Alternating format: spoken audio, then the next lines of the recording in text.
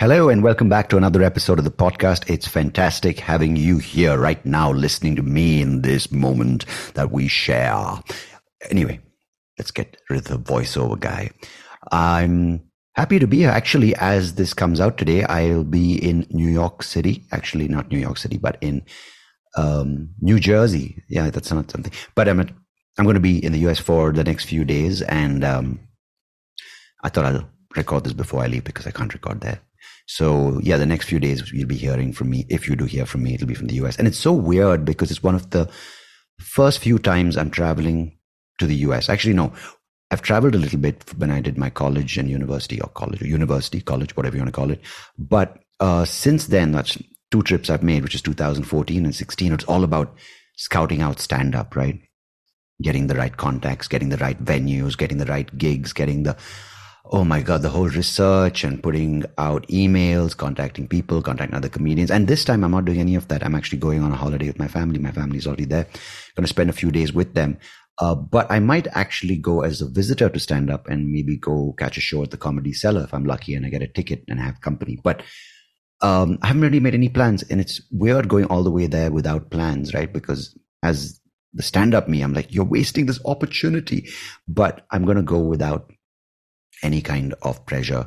I'm just going to go enjoy it. So just want to give you a heads up that I won't be here for the next few days. Like you care, like we're going to hang out between these episodes. Like you're like, oh my God, where's Sandeep disappeared? You'll be hearing from me. Don't worry about it. But you know, I'm not a guy who talks too much about politics, and I'm not really keyed into politics. But I was, of course, I read the news occasionally, and I kind of flip through articles which are too politically inclined, or they're too, analytical about the political situation, whether it's in India or anywhere in the world for that matter. But, the Donald Trump thing keeps popping up now more and more because of the urgency that next year he's standing for re-election if he gets, of course, nominated as a Republican candidate. But I was just reading all these new indictments and these new accusations and these new things coming up. And if I do mess up the legal words, I apologize. But it's just crazy the number of cases that are against him, the number of times he's appeared, and he continues to just deny it, to play it up in his own narrative that he's the victim of this, in his own words, the witch hunt. And I find two things here, right? One is that it's just crazy if you believe what he says, because then it's almost like he is true and there's an entire sort of, attempt to kind of undermine him because he's the good guy and the system wants to get him. And the supporters will agree with that, right? They're like, yeah, he's the guy who's representing us and he's being brought down by the present government. But, this is where it gets confusing. The second point being, how fucked up is a system that can't really make a person in according to them, who's done so many things which are wrong and which a lot of past presidents have been, who have stepped down for, and not even stepped down, they haven't even attempted to stand again. But this clearly, and this was an article I read called the I forget the exact term, but I think it's like the political stunt that he's able to get away with all this, right? Like the hush money thing, the lady who he allegedly, I think it's already proven, or maybe the person who accused him of raping her, and then all those documents that he took to his house, and all these cassettes or whatever tapes that he, which came out showing that he had these conversations about secrets that he shouldn't have divulged to other people.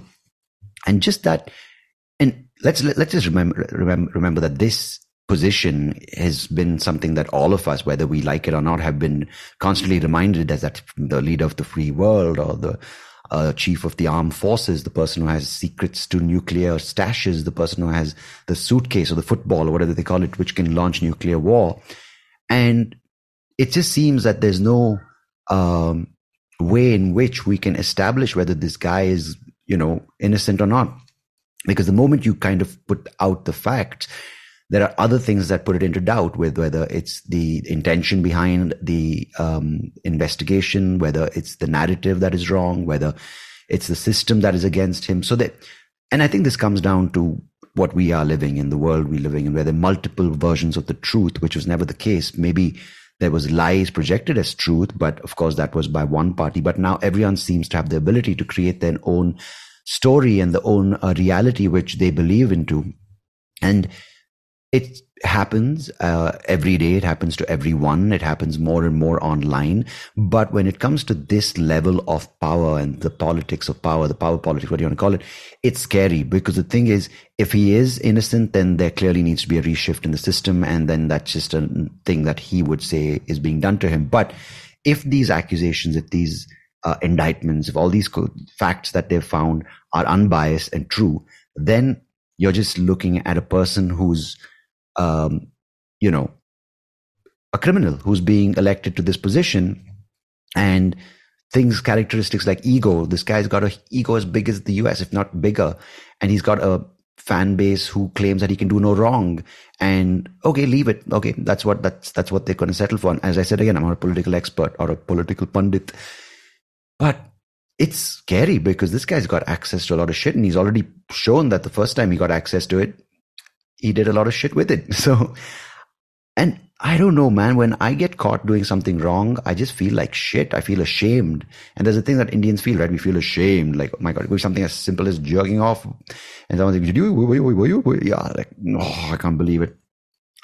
I feel we need to have some Indian aunties talk him down, because I think there's the huge bulk of shaming from the Indian auntie community. And I think they'll do a great job. Just sit him down and really make him feel like a piece of shit. But I don't know if that will affect him, because I think he's beyond that.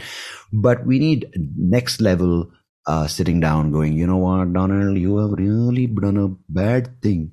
And whatever auntie it could be. And I think excessively every day for the next 100 days or 200 days till he's going to campaign or stand, I don't know what it takes to get through to this person, because when they believe that they are truly in the right and they convince millions of people that they are in the right, and then what is being done is the wrong version of the truth, that's fucking amazing and scary. And the power of social media again comes to play, right? Because that's what is being used to drive home this message of I'm the victim and look what's being done to me. So please support me and we'll get through this together. And that is fucking scary.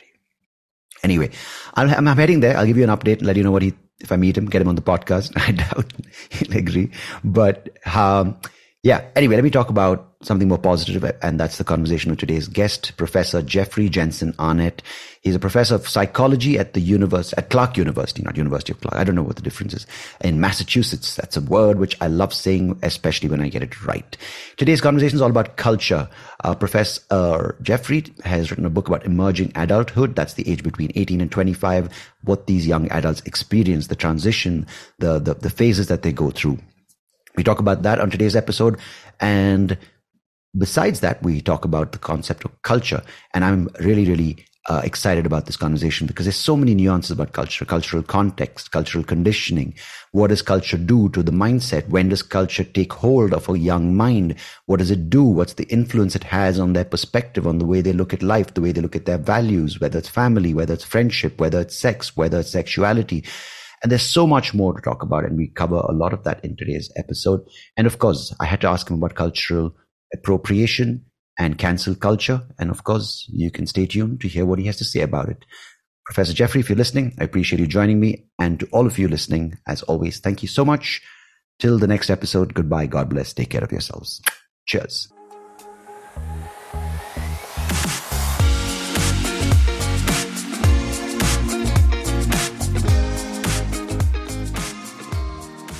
Well, it's lovely to have you on the podcast, Jeffrey Jenson Arnett. I really appreciate you joining me today. I'm happy to be here. Well, you've spent many years in your field of work, and I'd love to cover all of it, and I hope we have enough time to do that. But something which stood out for me is this concept that you would like to be included more in the study of psychology, and that's this notion of culture. So, could you, I think to start with, could we address this idea of how culture shapes the mind and how maybe the concept of cultural conditioning is influential, and at what age that influence makes the most impact? Sure. Let me start out by saying what I mean by culture, because that word is used very broadly and in very diverse ways. I mean by it a set of beliefs that drives a common way of life. Mm. So it's the economic basis of a group's way of life. It's how they structure family relations. It's what they expect out of girls and boys, men and women. But above all, it's a way of looking at the world. It's usually a set of religious beliefs that's part of it, and that's really the foundation of it. All cultures have some kind of set of common religious beliefs, but it's also beliefs about right and wrong in other ways. It's beliefs about a sort of divine hierarchy, if you will. Often there's beliefs about the way men and women are, boys and girls are, inherently. And it's about the ways of parents and children, husbands and wives, family members more broadly. It's a way of believing what's best in a community, how you treat other people, and whom you especially recognize. It's also about whom you exclude. I mean, that's important to recognize about culture, that it's often about our group and what binds us together. And part of what binds us together is being distinct from other groups. So often what goes with it is believing that your group's way of life and your group's beliefs are best. And people who don't share that culture, that way of life, and that set of beliefs are inferior. Mm-hmm. So we think of culture often as a good thing. You know, it's nice to have a culture, and it's nice for people to be united like that. But it's important to recognize the underside of it too. It also means that your culture is better than others, and you're excluding some people as at the same time you bind your group together. Yeah. You know, it's a funny thing that I keep hearing sometimes in people my parents' age in that group, is when they introduce someone or they're talking about someone, and that person is meant to be flattered or complimented or put in a good light. They say, he was very nice, he was very cultured. And I'm like, what does that mean, right? That's why I thought it was important to define it, because people use the word in all sorts of ways. Right, but being cultured is a great trait. Yeah. So I want to make sure you know what I say when I use that word. No, and I really appreciate that, because many times now in the narrative in media, or when people are talking about India, because of course there's a re-emergent power which is coming from India, right? Because after the British rule, there was this kind of colonial hangover where Indians felt that, to be accepted in the world, they have to kind of follow the British protocol, which is speak the language well, study in a university abroad, and do the things that were prescribed by that particular quote-unquote culture or that way of life. But now there's this sort of the Indians are embracing their own language. There's a resurgence of a lot of Indian-based belief systems and Indian-based practices. But a lot of times what happens, which is a positive thing, of course, I want to say initially, but a lot of times what happens is if someone does something against the grain or the fabric of what is perceived as Indian culture, people are like, that's not Indian culture. And that's such a broad term, because India is a country of so many languages, and each geography varies from another just by virtue of what people eat, what people believe in, the practices. And yes, we can say Hinduism and Islam and Christianity, the bigger religions, but there are a lot of these sub-contexts that are so unique to a country like ours. And of course, that every country has its own signature for that particular group and that particular cultural identity. But when the negative side is when you sort of put everyone into such broad brushstrokes as Indian culture, I feel it takes away from a lot of the nuances and things that make these groups and make these these subgroups, if you want to call them, so interesting and so culturally rich for a country, right? Absolutely. And I think it's fascinating that people talk about an Indian culture, because I know what they mean. I know a lot of Indians. I've had several Indians as graduate students that I've mentored. I have many Indian colleagues now. I've been invited to India and spent time there and talked to many, many Indians. So I know what they mean. And when I meet an Indian person, I have certain expectations based on what I know of Indian culture. But at the same time, one of the things that makes India fascinating is that it's a place of hundreds of cultures. I mean, it's an amazing place. It's incredibly culturally diverse. Mm-hmm. It's not only that you have yes, you have the Hindu culture that's dominant. You also have the second largest Muslim population in the world, over Yeah. 200 million Muslims. That's a culture of itself too. I mean, they're Indian too, but they're Hmm. obviously not the same in many ways as the Hindus. That's a running tension Hmm. that's part of Indian society. I think it's part of its vitality and part of its potential. But you also have hundreds of these local cultures where they have a specific language and they have their way of dress. They have distinctive foods and they have distinctive beliefs. They have their own sort of tribal local beliefs. So it's an amazing place. I can Yeah. tell you, anthropologists have found it fascinating for over a century because everywhere you go in India, there are these distinctive cultures all over the place. And yes, there's a common Indian culture, but there's also incredible diversity within that broad umbrella. And I think that is something that goes unacknowledged, because many times, and that's a really, I think, important point in today's context is when, yes, the cultural values or the cultural bond is something which is so inherent and it's important for human beings. And over years, we've developed these cultural things, as you said, familial relationships. It could be the parent-child relationship. It could be the language. It could be the food. It could be rituals which are passed on because of whatever thing they served, right? Whether it's religious rituals, whether it's waking up early, having a bath on a festival day, keeping clean. These could be for hygiene. It could be for preserving this sense of a civilized way of living. And what happens as a result is you have these things, and if I may call them so, many of these things could be even like guiding principles that are wise in their ways. That's why they've stood the test of time. But the exclusive nature of this is that my practice is better than yours. My practices are better than yours.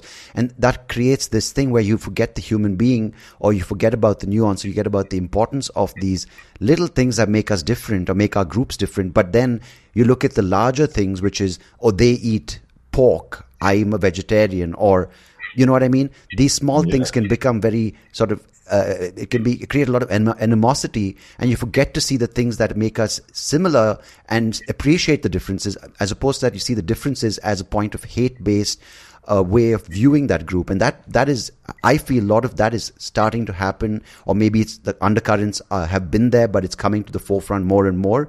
And I wanted to say one more thing before I hand it over to you, is that with all the tension and with all the disparity in India for years, there's still been some sense of coherence despite the various languages, the subcultures or the cultures. But we've always seemed to find some sense of unity when it comes to kind of getting by every day. Of course, I'm not talking about in the face of being invaded by the Mughals or the British. Of course, there was a lot of division then. But I'm saying there's something that's kept the fabric together. And not every day do you see violence or like these mass shootings or whatever it may be, right? But I feel the undercurrent of that tension is coming, and more people are looking at these one or 2 points to look at another group saying they are not us, they are not similar, they go against a certain sense of what it's meant to be Indian. And why does that happen? Yeah, I think it is contested what is Indian. And Mm-hmm. it always has been, certainly since the British have been there and enforced a lot of British things on Indian society. And as you said, there's a hangover from the British occupation. It's still there. Mm-hmm. And it might have certain benefits. I've heard that the judicial system that the British established is a very valued part of Indian society. It's still there. It still functions reasonably well. The train system was built by the British, and that Mm-hmm. is a crucial part of Indian society. There may be certain advantages to it, but that hangover is still there. So Mm-hmm. what it is Indian today, I think, is contested and maybe inevitably in a place that's so diverse. But you know India obviously better than I do. I only know it as an outsider and somebody Mm-hmm. who knows some Indians and has been there briefly. I guess I hope good things for India. I hope you keep it together without splintering more. And I think that's difficult to do with all the tensions between Muslims and Hindus, and now Christians. I know there's a lot of Christian proselytizing in India that is resented by Hindus. And then you have, again, all the tribal groups, the smaller groups that they have their own ways of life. How are those going to be maintained and remain distinct in modern society, I think is a good question. But I think there are always challenges for India. There are challenges in my country, in the U.S. too. I mean, we feel like we're splintering right now, honestly. Maybe worse than India is. Yeah. At least that seems to me as somebody who lives there. I think it is always a challenge, this tension between unity and diversity in any society. Right. We benefit from a cultural way of life. It helps us structure life.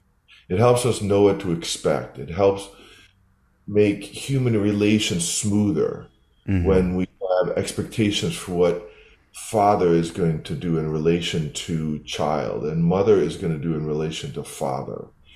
And head of the household is going to do in relation to head of other households. And the way marriage is structured is a crucial way that social life is structured, right? You have still a dominance of arranged marriage in India. And that, to an American, to many people in the West, seems bizarre. How could you allow somebody else, your parents, to make such a crucial decision for you? But there are a lot of benefits to it. It really, I've talked to a lot of Indians about it, and even highly educated Indians will often say, well, they know more than I do. They're more mature. They're more experienced. They love me and they're devoted to me, so I trust them to make that decision. But that's a good example of how culture both structures and restricts or inhibits. Culture does help structure something like an arranged marriage, but obviously it inhibits individual choice because now somebody else is making that choice, not you, and it's such a crucial choice for setting up the rest of your life. So I think that's a dynamic that's a constant tension in a culture. It helps structure life, and it also restricts individual choice. So how much individual choice are we going to allow? Right. We've always allowed a lot in the U.S., partly because we've always been this kind of mixing and colliding of different cultures. From the time the first Europeans got here and found all sorts of Native American groups who were already having their own collisions. I mean, there were dozens, maybe hundreds of Native American cultures. And now the Europeans come in and they bring the slaves, they bring thousands, tens of thousands, hundreds of thousands, millions of slaves. And now there's that tension as part of our heritage. And then we let in immigrants from all around the world. And we have this tremendous colliding of different cultures. And so we're trying to find an American way of life. We have been, since our origins, trying to find American life that is a common thing that we can have as a basis of our national life and that allows us to speak to each other and live together, but at the same time allow for cultural diversity and individual diversity. That's a tension you find maybe more in the U.S. than just about any other country, although I think it's abundant in India too. Yeah, which is, I think, quite amazing, right? Because there's this group of, and I hate the fact that it comes down to color, because sometimes it's so many different cultures or different ethnic groups, and it's just broken down into, the African Americans, the white Americans, the Caucasian Americans, the Asians. And I feel that America is much more diverse and much more, got a lot more depth when it comes to the number of kinds of people who come there because of just the way the immigrants have been flocking to America for years. And what I would like to talk about is this sense, when it comes to, a lot of the traits when it came to, in India and Indians, it was a sense of duty. And as you mentioned, for the arranged marriage, you are willing to forsake your individual choice and trust in your family choosing a partner for you. Or this sense of, I will do what my parents expect me to do because that's what society or our group will judge us by. And if I do something against their will, I've let them down. I'm a bad son, I'm a bad child, and now everyone's going to judge my family. And of course, if you look at in Afghanistan, they have this thing of honor, right? If your family name has been dishonored, then it's your entire life's mission to kind of, seek vengeance and regain that honor. So it's just one example in my limited knowledge. But what I want to understand is, say in America, a lot of people say it's the gun culture, or they say it's this culture. What when it's that narrative for a cultural group, right? Whether it's it's the South Indians who have a certain way of how the family and the male child should be, or the girl child should be, say, or if it's like in the African American culture, it's how there is certain cultural traits that are predominant. I know I'm being a little vague with the examples, but I want to understand, because from a psychological point of view, how important are these to shape a person's perspective and worldview? Well, I think, again, there's this theme of unity and diversity. I think people who live here, who grow up here, and many of the immigrants as well, they feel American in the sense that they are inspired by the ideal of freedom and possibility. Mm-hmm. That's one thing that has distinguished the U.S. since the beginning. It's the ideal of freedom and wide open possibility. Mm. Now, that's never been exactly the reality from the beginning. I mean, we had these authors of the Declaration of Independence and the Constitution who wrote all these flowery words about freedom. Mm-hmm. But at that time, it was freedom for a very limited portion of society. It was only white land-owning men. Those were the only people who could vote. Thomas Jefferson, who wrote those inspiring words of the Declaration of Independence, we hold these truths to be self-evident, that all men are created equal, that they are endowed by their Creator with certain unalienable rights, that among these are life, liberty, and the pursuit of happiness. Wow, what amazing words. Yeah. He owned slaves.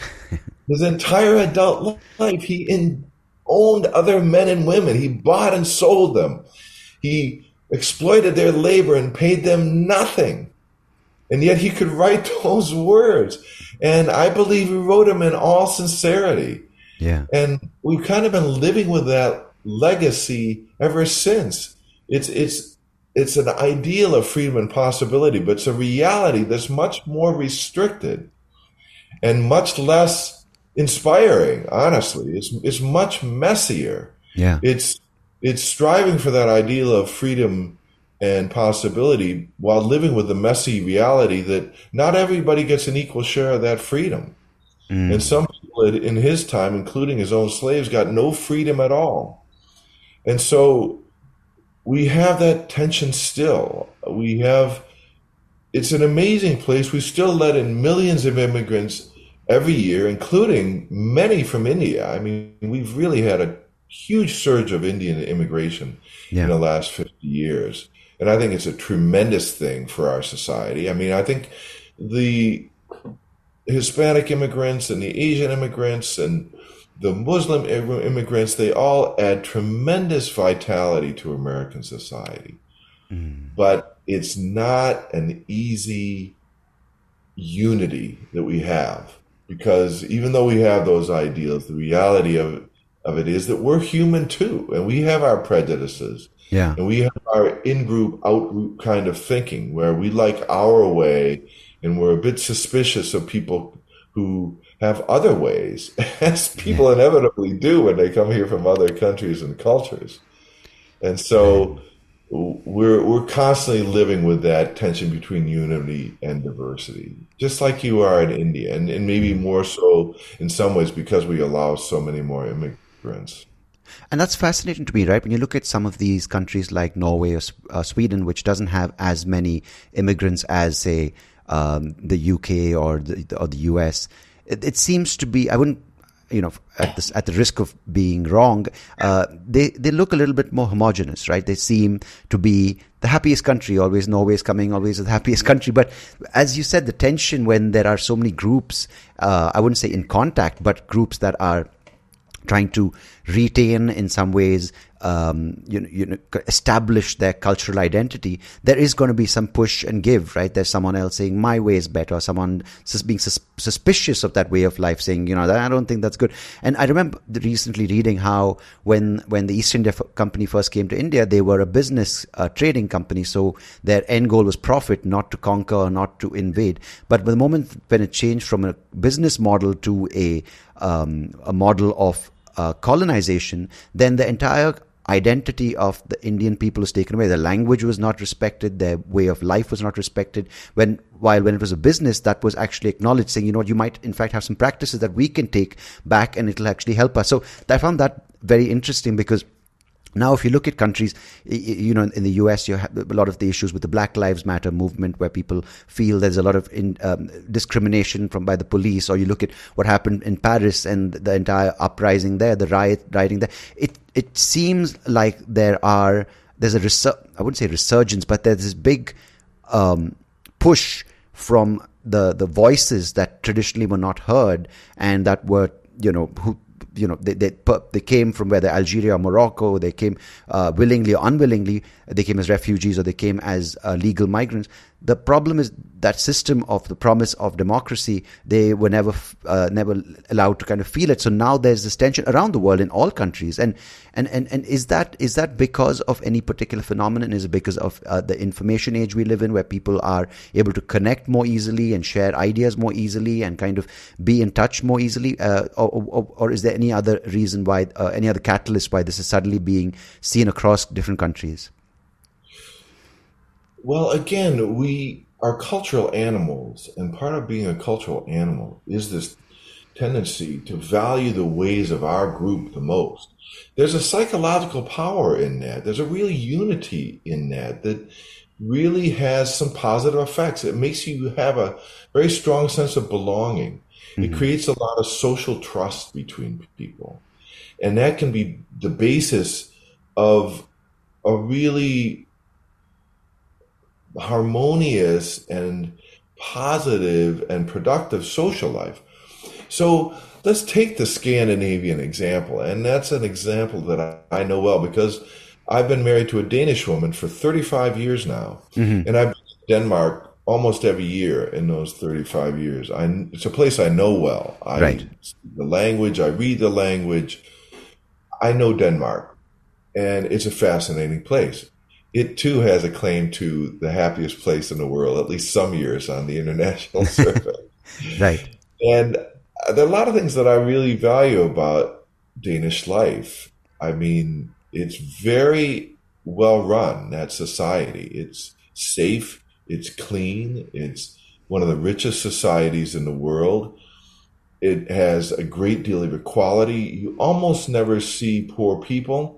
Mm-hmm. In Denmark, there's some range between rich and not exactly poor, but certainly less rich, right, or less wealthy in Denmark. But it's not the kind of extremes you see in the U.S. Mm. You don't really poor people, and you don't see hardly any really rich people. Right. And so they've created this amazing society where there's a tremendous amount of wealth. There's a tremendously high standard of living. It functions extremely well. Crime is very low. You have very little in the way of violent kind of disruption of society. You have a lot of political conflict, but it's not the kind of rhetoric that you see in my own country, where people are threatening to overthrow the government, and they're demonizing people who are in opposing political party, and there's this threat of instability and violence in my country all the time. That's just not the way it is in Denmark. They disagree, but within a kind of civil discourse that is really productive. I mean, democracy is all about disagreement. Of course you're going to have disagreement. Yeah. the question is whether you can have it within a certain frame of civil discourse that doesn't threaten the whole system. So Denmark has all that going for it, but it's not diverse. It's a really homogeneous society. I mean, you hardly ever see anyone who looks like they're from somewhere else. Right. I've been there 35 years almost every year. It's hard for me to think of when I've ever seen a black person from either the U.S. or Africa. You see an occasional Middle Eastern looking person. And that's because Denmark, like a lot of Western countries, who like to think of themselves as generous peoples who are sympathetic to the suffering around the world, they've let in some Muslim immigrants in recent years from places like Syria and some other places in the Middle East, Pakistan, in South Asia, I wouldn't say many, if any, Indians that I've ever seen.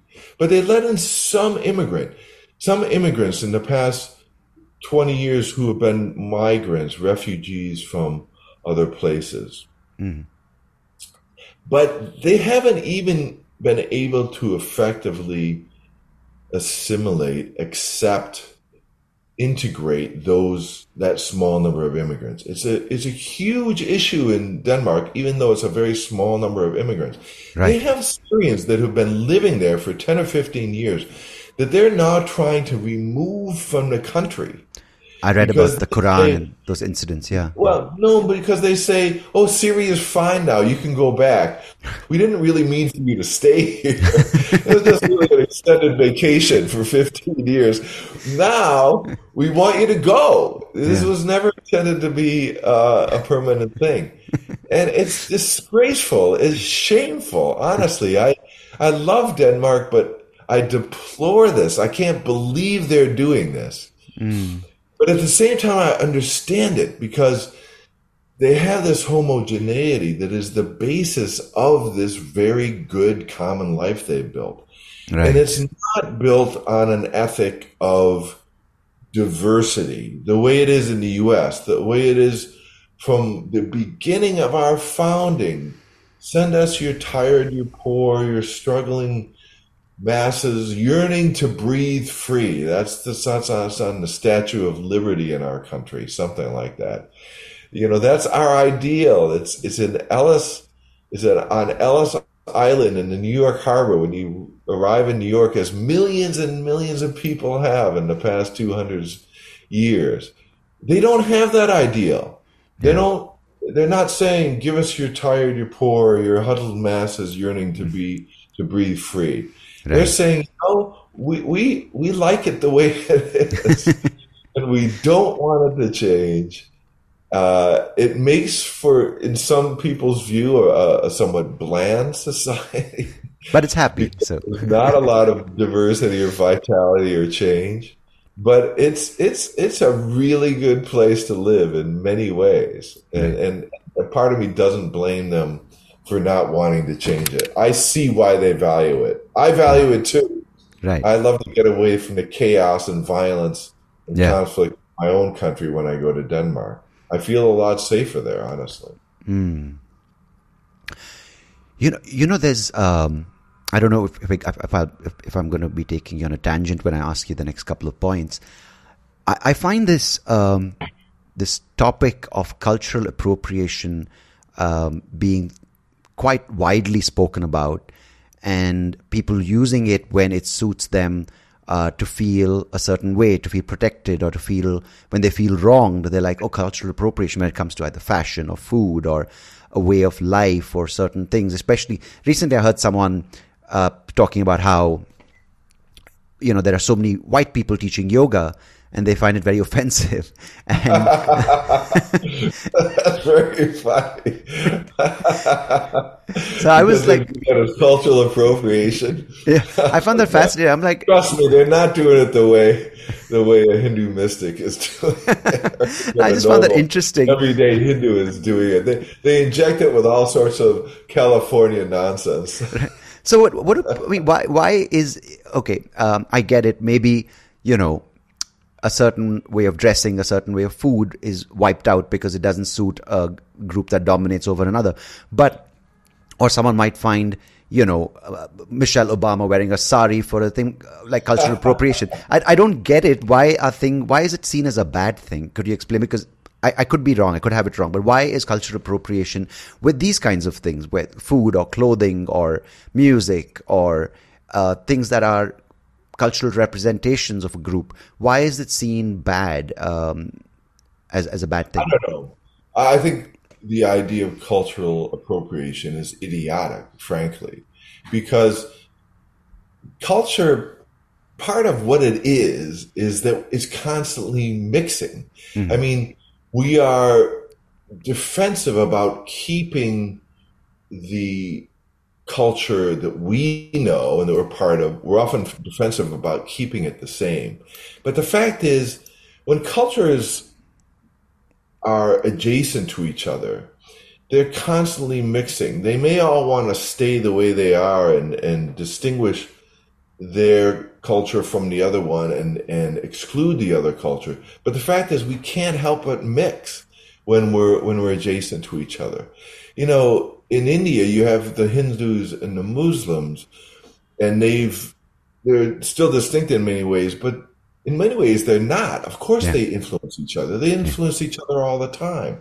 In the U.S., we have so many different cultures, and often they're trying to remain distinct from each other. But inevitably, it spills over because we're culturally creative. We're constantly looking for new ideas about how to live that might be in some ways more interesting than the way we have, or might add vitality to the way they have.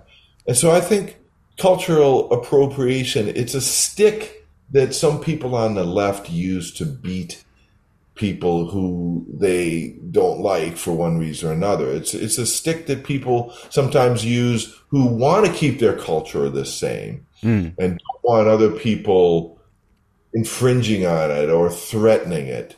But cultural appropriation is inevitable. Whenever we are exposed to different cultural ways, because we're culturally creative, we're constantly asking ourselves, at least implicitly, oh, maybe this would be interesting to try.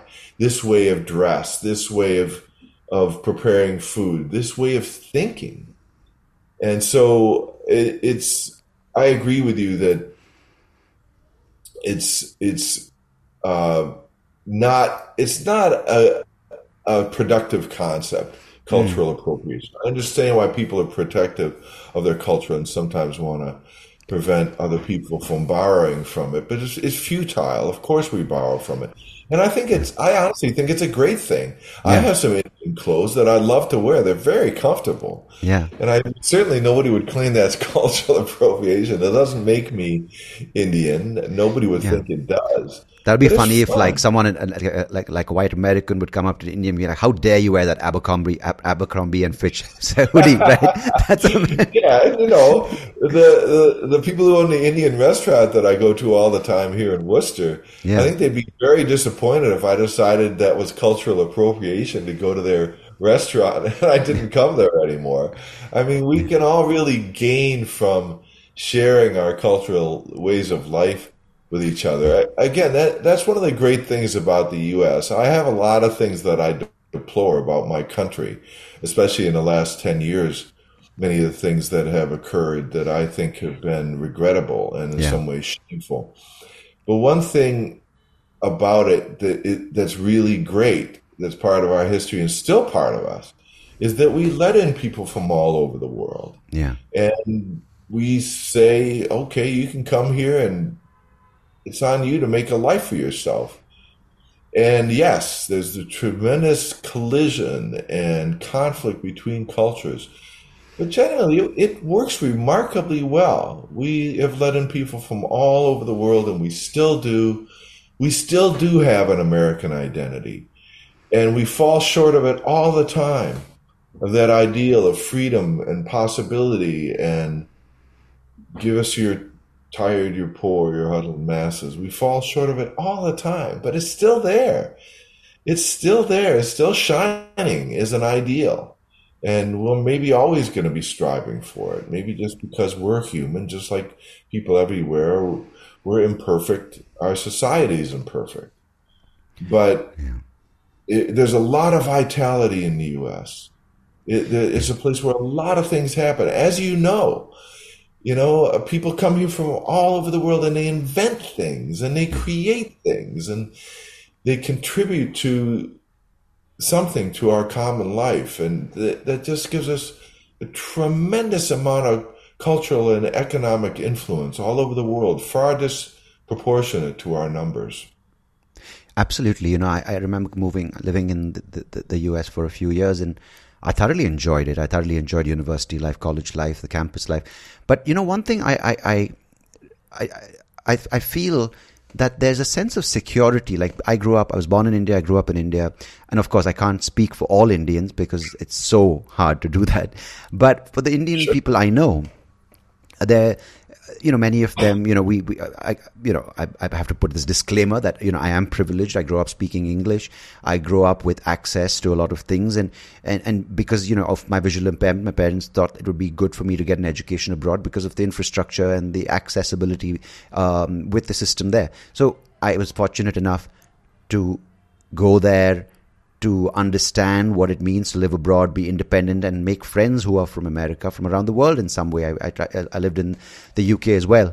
But there's a sense of security where I don't have to prove my Indianness wherever I go. I don't have to wear Indian clothes. I don't have to speak the language. I don't have to walk around with a box of curry around me or listen to Bollywood music. And I feel so comfortable not constantly trying to prove I'm Indian, right? But I feel when I meet some people, say, who are born, when I was living in the UK, when I was living in Swansea, actually in Wales, I went for an international union day out, and there were Pakistanis, there were Indians, there were people from everywhere, and there were a couple of Indians and Pakistani who were British born. And they seemed to be hosting these events, and they were very, very keen on sort of highlighting the Pakistaniness of the event, or the Indianness of what they were doing, or the food. And what I found is, and I met this one guy, and he came to my place I was staying. My roommates there were three guys, one from Wales, one from Kent, one from Bristol, and one other person from Cheltenham. They were white British people, and there was one Sri Lankan friend who was born in. So this guy asked me, he's like, "Hey, how come you're living with these people? Why don't you come live with us Indians?" And he was a British-born Indian, and I said, I don't know what you're talking about. I mean, I wasn't offended by any means, but I realized then there's a sense of there's a sense of confusion. So a lot of the Indian friends, American-born Indians I know living in California or living wherever, whose parents went in the 70s and 80s and these kids were born, they were exposed to a different notion of India where they grew up watching Bollywood films. Some of them would ask me, "Have you watched this movie?" And I'm like, "Never watched it." I in fact grew up watching, maybe Magnificent Men on a Flying Machine, or Mad World, or The Swiss Family Robinson. And I haven't watched a Hindi movie till I was 17 or 18. But none of those things define me as being Indian. But for them, I don't know what it is, because one part of their life has to be this going, playing baseball, playing Little League, going and playing the sports, or going to a school where they have to interact with so many people. And the other part, when they come back home, is you have to speak the language of your parents. You have to be the Indian. You have to touch the elders' feet when they come. Unless I want to touch someone's feet, I've never touched them. But I'm just trying to sort of create this picture for you of how sometimes a person who's Indian growing up in India, or a Pakistani grew up in Pakistan, is so different culturally and culturally comfortable than a person who's growing up in a different society or a different culture. And I found that fascinating. Yeah, and this is the immigrant paradox, right? Mm-hmm. Parents come to a new country because they want a better life. Mm-hmm. And they may have all sorts of motivations. Maybe they're fleeing persecution. Maybe they just think the economic possibilities are better. Maybe they miss their family who has already immigrated. There are a lot of reasons. But generally they come because they want a better way of life. Yeah. So they want their children to have those possibilities. Often the parents are resigned to not having those opportunities themselves. Mm-hmm. They feel like the chance has already passed, but they want a better chance for their children. So they come for their children, and they want their children to thrive in the new society, whether it's England or the US or France or wherever. They want the kids to thrive in the new society, of course. That's the whole point of being there. But at the same time, they don't want them to lose the culture they came from. I've seen this a lot. So for the last 30 years, the main age period that I've studied as a developmental psychologist is age 18 to 29 that I call emerging adulthood. And so I've interviewed a lot of Chinese Americans, some Indian Americans, but a lot especially of Chinese Americans. Those are the ones, the Asian group that we have the most of. And often they'll say, we speak Mandarin at home, and it's very important to my parents that I speak Chinese, that we make Chinese food, that we observe Chinese rituals. We have an altar in this special room that we all have religious rituals at. It's very important to them, but it's not as important to me. I grew up here. I grew up watching American TV shows and listening to American music and having friends from all sorts of different cultural groups, but we're all Americans. We have that in common, and we share these things. We speak English to each other, and you can see that they still value the culture of their parents, but they're not tied to it in the same way, and their own children will be even less so. They will now maybe marry somebody from their own culture group, but probably not. And even if they do, it'll probably be somebody who grew up in the U.S. like them. And so inevitably their children will be less Chinese than their parents or even than they are. And especially if they marry somebody who's from a different ethnic group, which is very, very likely. Yeah. Because there's people from so many different groups, and their friends and social contacts are from so many different groups. So that's the inevitable consequence of immigration after a couple of generations. Especially unless you're in a society where you really exclude everybody else, or you are excluded. So the Jews kept their cultural cohesion for thousands of years where they went because everybody hated them. And nobody would allow them to integrate into the rest of society. And in many cases, they didn't really want to. They wanted to maintain their cultural cohesion.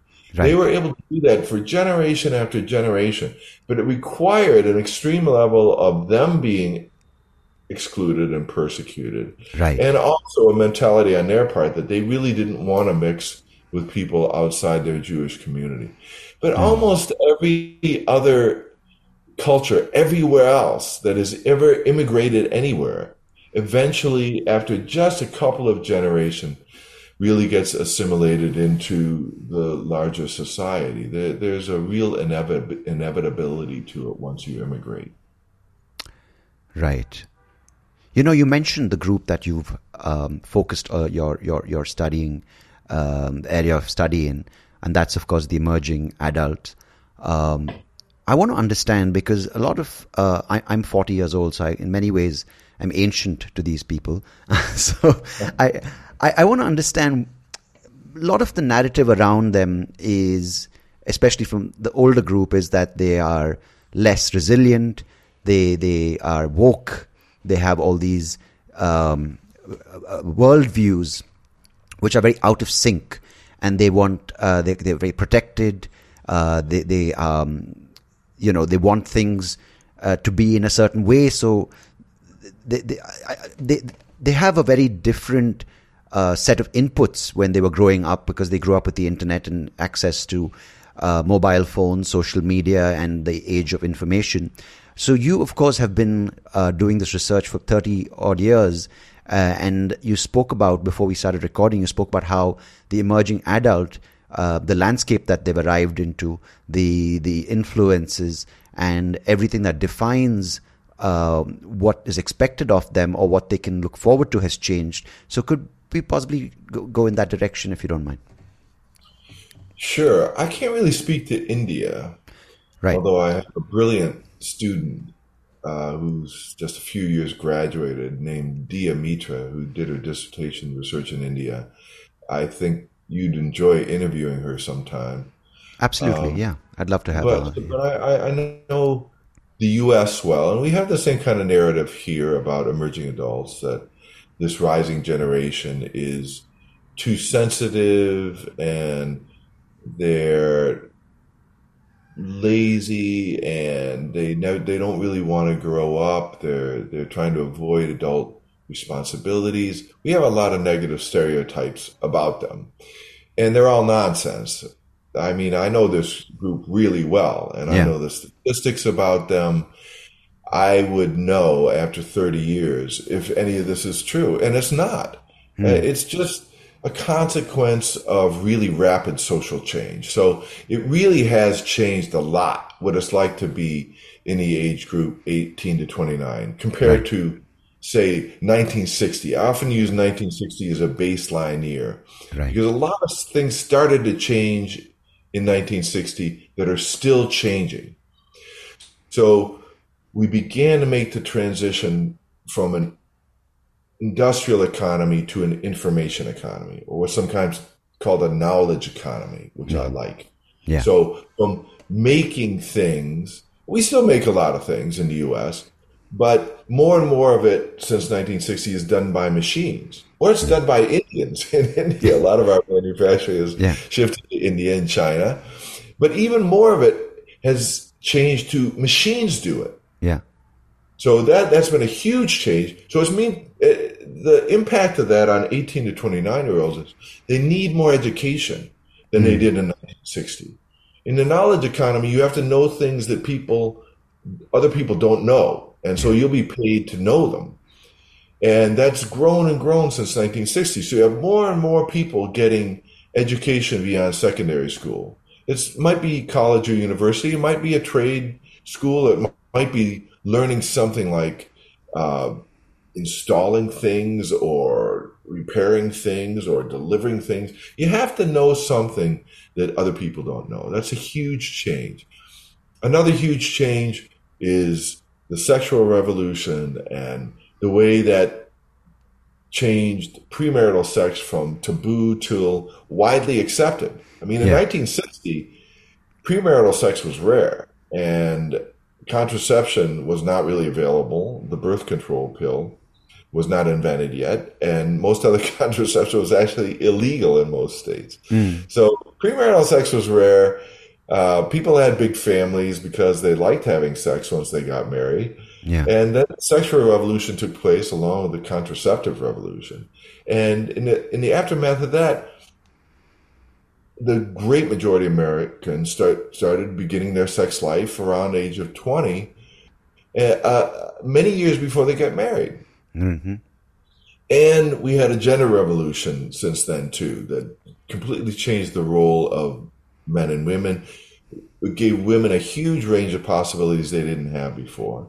So now they weren't in such a hurry to get married and have children anymore. That helped drive the median age of marriage up. So compared to 1960, people now get married almost a decade later. They have their child almost a decade later. That's an incredible revolution right there. Millions more of them get more education than their parents and grandparents had. So it's really changed what it's like to be 18 to 29. And it does take longer to reach adulthood if adulthood is defined by stable work, marriage, and parenthood, which is the way it's traditionally defined. Mm-hmm. We define adulthood that way, it comes about a decade later than it did in 1960. But that doesn't mean they're lazy. And it doesn't mean they're not resilient. It doesn't mean they don't want to become adults. It means that it takes longer than before to prepare yourself for adulthood. And it means you have more freedom to decide when you want to take on those adult transitions. And most people would prefer to take them on around 30 instead of around age 20. And there are a lot of advantages to that. If you have your entire decade of your 20s to try out different ways of life, and try this educational path and maybe that educational path, and then maybe this job and that job and another job, and maybe you want to live here for a while, and then you decide you want to live here instead. You don't have to get anybody's permission. You just go. And you try out relationships. You learn how to be a romantic partner. You learn the ways of intimate couple life. And hopefully you get better at it in the course of a decade of trying. And you wait till 30 to have your first child, and you have your fun. And so when that first child comes, you're really ready. Because trust me, as a parent of 23-year-olds, once the first child arrives, you're not ever going to be free the way you were before. So it's in all these ways a good thing. And yet these grumpy parents and grandparents, their generation, these kids today, they don't want to grow up. They don't want to take on adulthood. That's nonsense. They just are wiser than you were because they're not doing these things at 20. That was a bad idea. Don't you know that from your own experience? You had huge sky-high divorce rates. You had, 3, 4, 5 kids and had no idea what you're doing becoming a parent at 20. And you cut off all your personal possibilities at the age of 20. Instead of allowing yourself this fabulous decade of freedom to try out different ways of life before you committed yourself to a definite path of work and a definite marriage partner. You didn't use that opportunity for fun and freedom, but they're using it. And you should be admiring them and commending them instead of dumping on them and criticizing them. Yeah. I'm 40 and I don't think I'm an adult yet. And I have a 1-year-old. We think of it in terms of work and marriage and parenthood, but really it's more psychological than anything today. And I want to talk about that actually. You mentioned the things of having a stable job, having an investment, or having a house, or having responsibilities that you've provided for. But a lot of people you mentioned the Indian example. I'll just give you a little idea of that, because there is this, a middle class growing with the tech revolution, with the IT revolution in India. I don't know if revolution is a good word, but the number of jobs coming here. Right.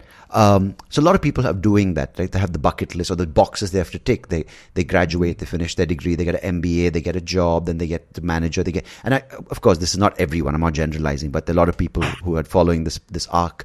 And then they get the job, they get the house, they get the mortgage, they get the EMIs, they get the car. So they have the status in society, they have the circles that they can enter, the networks that they can break.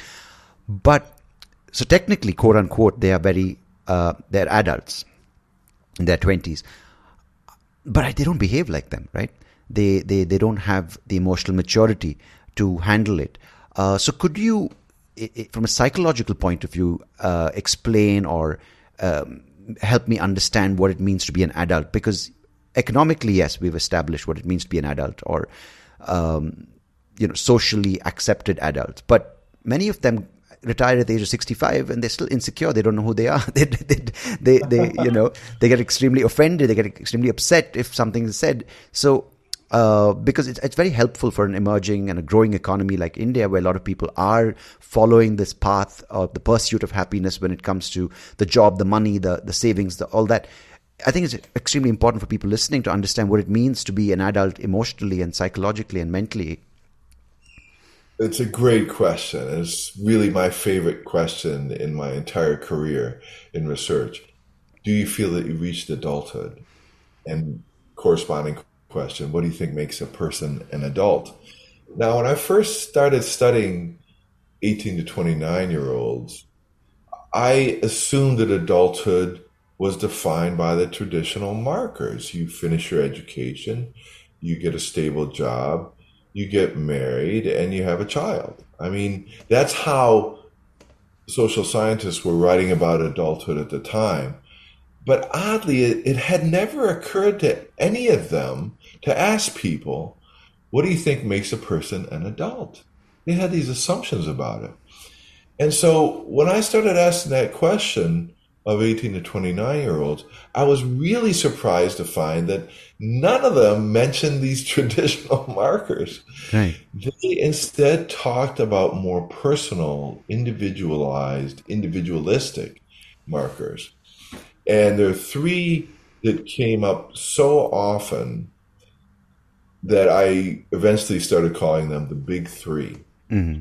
These three criteria are the ones that people mention overwhelmingly, not only in the U.S., but it's been found in many countries around the world, not necessarily India or China. Those are more complicated. But in the West, let's say, the big three are accepting responsibility for yourself. And that's number one, always.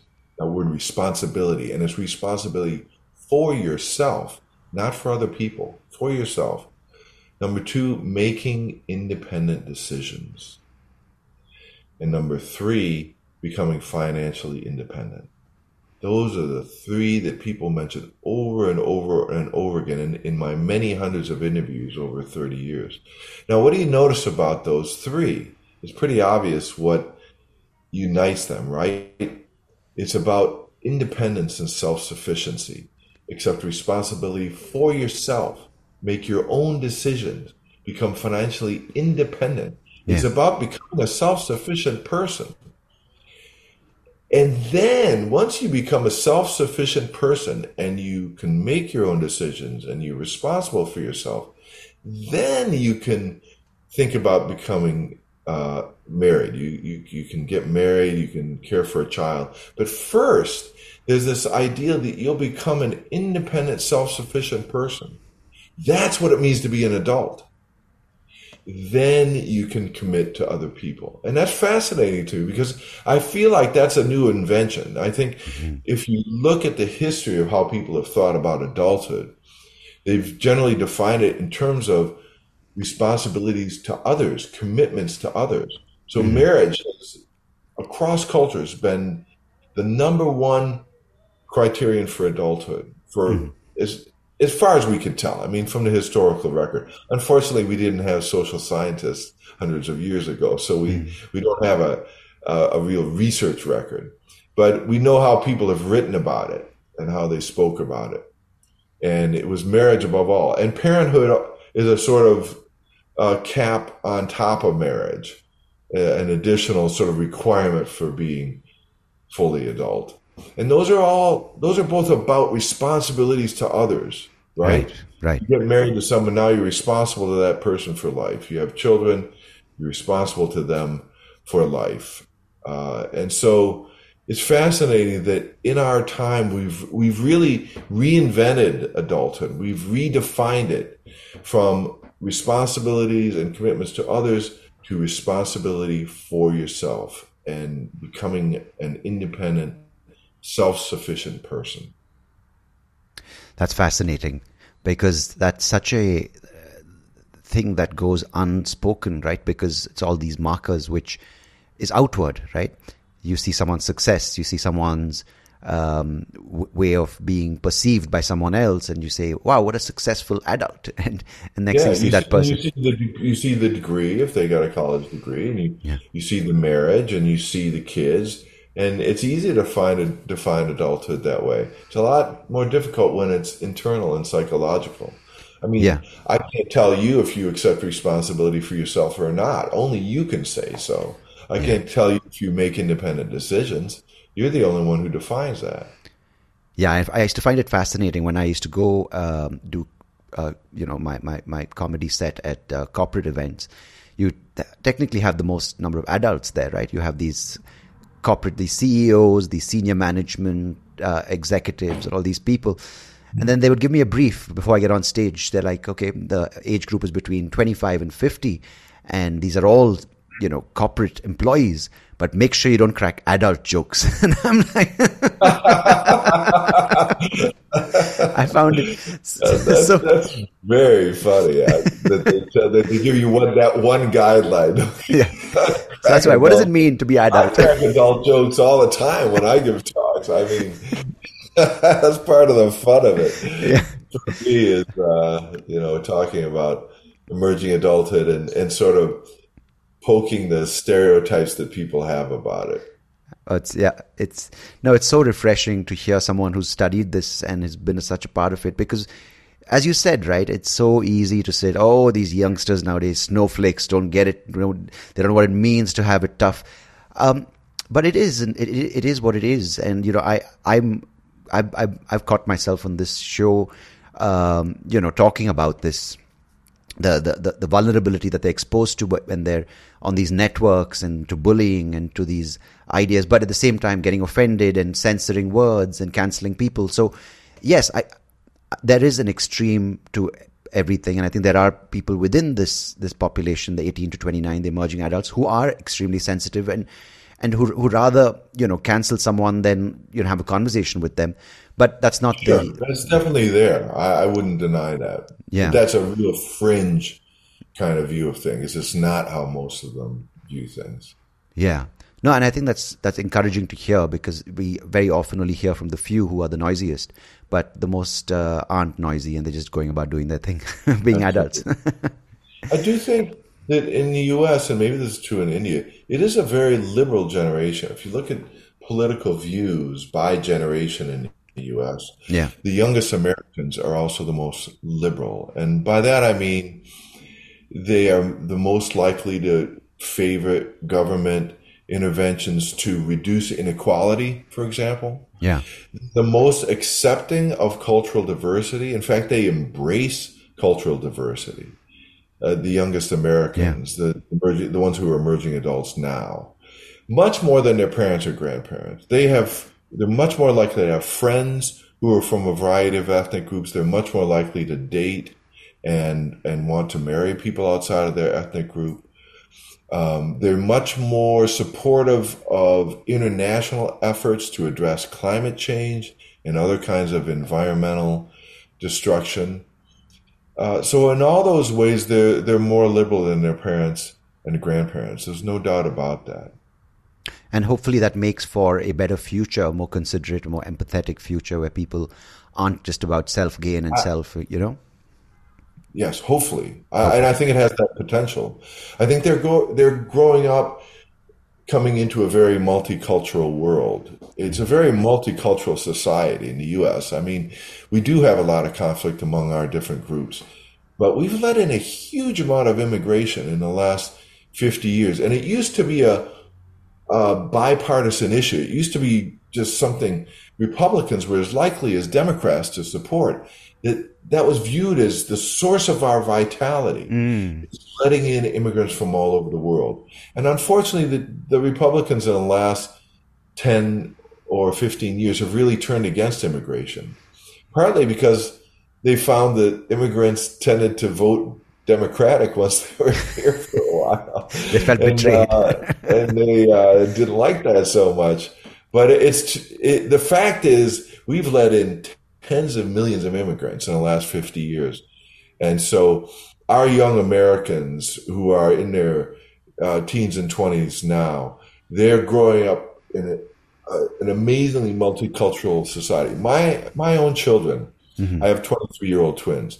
When they were in high school, there maybe 500 students in their high school were from families that spoke 80 different languages at home. Wow. Think about that for a minute. 500 kids spoke 80 different languages at home. And that's just a great emblem of how much diversity there is in American society. Truly. And my kids loved it. And, they didn't even really think about it. They just had friends. They weren't looking for friends from different groups, but they were around kids of different groups. So they made friends from those groups. My son, his three best friends were from Kenya, Vietnam, and Albania. That's in high school. So that's the world that young Americans are growing up in, and they value the diversity of the society that they live in. They don't feel threatened by it the way so many of their parents and grandparents have. That's brilliant. I hope that's a sign of the times to come. That's great. Hope so too. Jeffrey Jenson Arnett, it's been a pleasure talking to you, and I really, really appreciate you shedding light on a lot of things that were conflicting in my own head, but also things that people get a bias, side to when they're reading about it in articles or media. And I really appreciate you kind of debunking a lot of these myths and kind of, sharing a lot of the work that you've dedicated your life to. So I thank you so much on behalf of everyone listening and myself. You're welcome. And thank you for asking me about something besides emerging adulthood. I've given hundreds of interviews on that topic over the past 30 years, and I love it. But I also love talking about culture and how that influences us and how we think about it and how it makes for our common life today. So I really enjoyed the questions you asked. Thank you. I appreciate that, because I was wanted I should get to emerging adults. Or then I was like, no, let's just go with the flow. And I think I really enjoyed that. I really enjoyed what you had to say. Appreciate it.